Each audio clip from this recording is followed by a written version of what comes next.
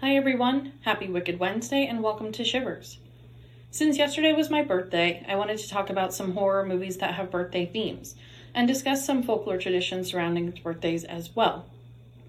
Starting out with the folklore side of it, early birthday celebrations started with the pagans, which is relatively predictable.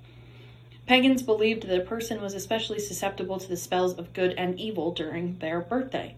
During a person's birthday, personal spirits would make their appearances as well.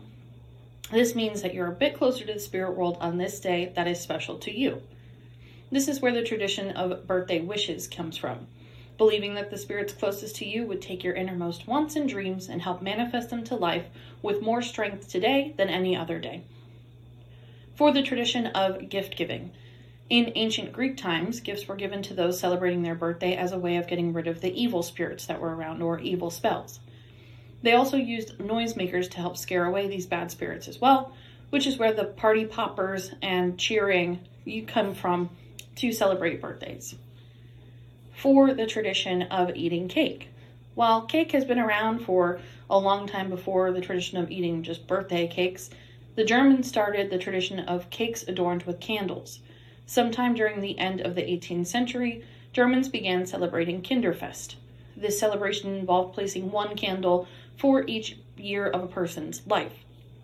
The birthday child would blow out the candles while making a wish. Today, Kinderfest doubles as a summertime parade and celebration and a collective birthday celebration for elementary school-aged boys and girls. In England, birthday cakes in the 18th century were also baked with a ring inside of them, and the person who received the ring in their slice of cake would be the one to marry the birthday boy or girl. The Pennsylvania Germans may have the most delicious rule regarding birthday cuisine, though. Their tradition requires you to eat a donut for luck on your birthday, which guarantees that you will live for a whole nother year. For the tradition of candles themselves, birthday candles started with Artemis, the moon goddess. To help celebrate Artemis, Greeks offered her cakes adorned with glowing candles. Not necessarily just a birthday cake, but cakes and goodies and things like that would all glow. The Greeks also believed that smoke helped carry their messages to the gods. By blowing out candles, you help send your wishes skyward. The final piece of folklore, which I wasn't even really aware about before doing some research, is the idea that you should not say happy birthday to someone early. So it's better to celebrate someone's belated birthday than an early birthday.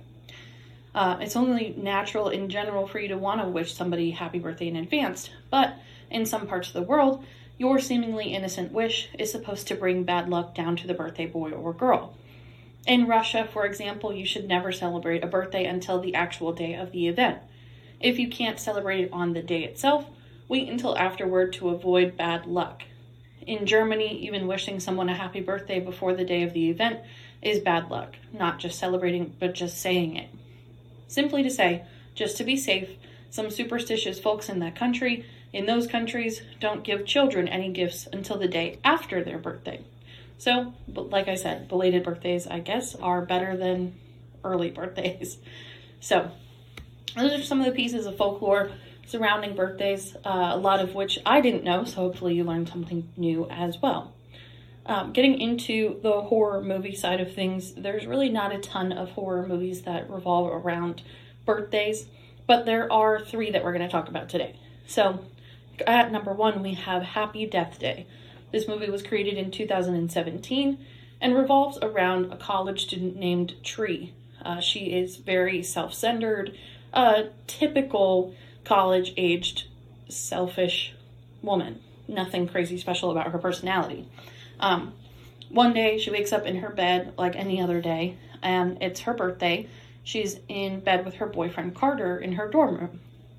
As the morning goes on, she gets the eerie feeling that she has experienced the events of this day before. When a mass killer, Babyface, suddenly takes her life in a brutal attack, she wakes up once more in Carter's dorm room, same place as she was before, completely unharmed. Now, the frightened young woman must relive the same day over and over again until she figures out who is murdering her. Throughout the movie, we're led on this wild goose chase of who done it and who murdered her and really trying to figure out what is actually going on. But in reality, the premise and the moral of the story is that it is inherent for our personal growth to just be selfless.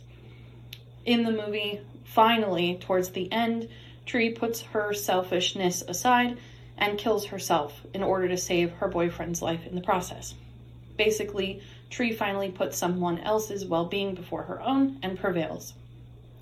For our second movie, which is a little bit of a cop-out, we have Happy Death Day to You, which came out in 2019 as the follow-up to Happy Death Day. So, same characters in this movie. We have our main character as Tree. She wakes up in horror to learn that she's stuck in a parallel universe. Rather than waking up in her boyfriend's dorm room, the same as what she was doing in Happy Death Day 1, she's waking up in a different dorm room. Her boyfriend Carter is now with someone else, and her friends and other fellow students seem to be completely different versions of themselves. When Tree discovers that Carter's roommate has been altering time, she finds herself once again the target of this masked killer, Babyface. When the psychopath starts going after her inner circle of friends, she soon realizes that she must die over and over again to save everyone.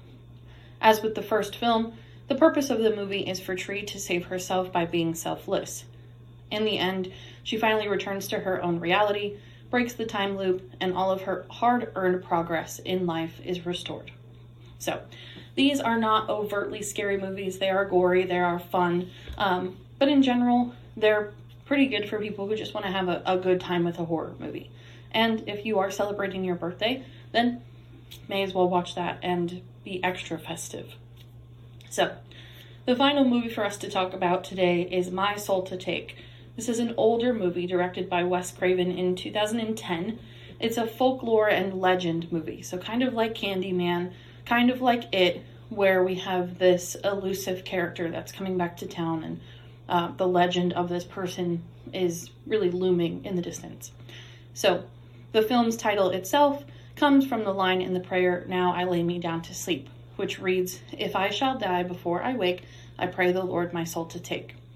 Wes Craven previously used this prayer as a mantra by Nancy Thompson in A Nightmare on Elm Street. So, the premise of this movie is, in the small town of Riverton, not Riverdale, a local legend tells of a serial killer, the Ripper, and his oath to come back and kill 7 children who were born on the same night that he died. 16 years later after his death, Riverton residents are disappearing again, making people wonder if the legend is actually true. These 7 children who were born on the day of the killer's death and supposedly carry the traits of his personality are dubbed as the Riverton 7. We have a blind person named Jerome, a loser named Alex, a very imaginative person named Jay, timid person named Bug, religious Penelope, beautiful Brittany, and jock Brandon. They gather for the annual ritual of killing a Ripper that is a puppet that kind of looks like the serial killer, to superstitiously prevent his return. On this 16th birthday, the group fails to kill the puppet and doesn't throw it into the fire, and so they assume the worst. The Ripper is back to fulfill his destiny. The group theorizes that the Ripper's evil soul jumped into one of the Riverton 7 and is forcing them to kill off the others. This is a really great movie. It didn't do too well at the box office and doesn't have the best reviews, but I really, really, really like the ending, like the acting, like the storytelling. I think it's incredibly original, so I don't want to spoil the ending of this one, but I would definitely recommend watching it. So, thank you for listening to today's Wicked Wednesday. Be sure to make thoughtful wishes for your birthday, and remember some of the other strange traditions on your special day. For those of you who want to continue talking about all things spooky, you can sign up for the Shivers meetup page and be actively part of events and discussions. Enjoy your day, everyone.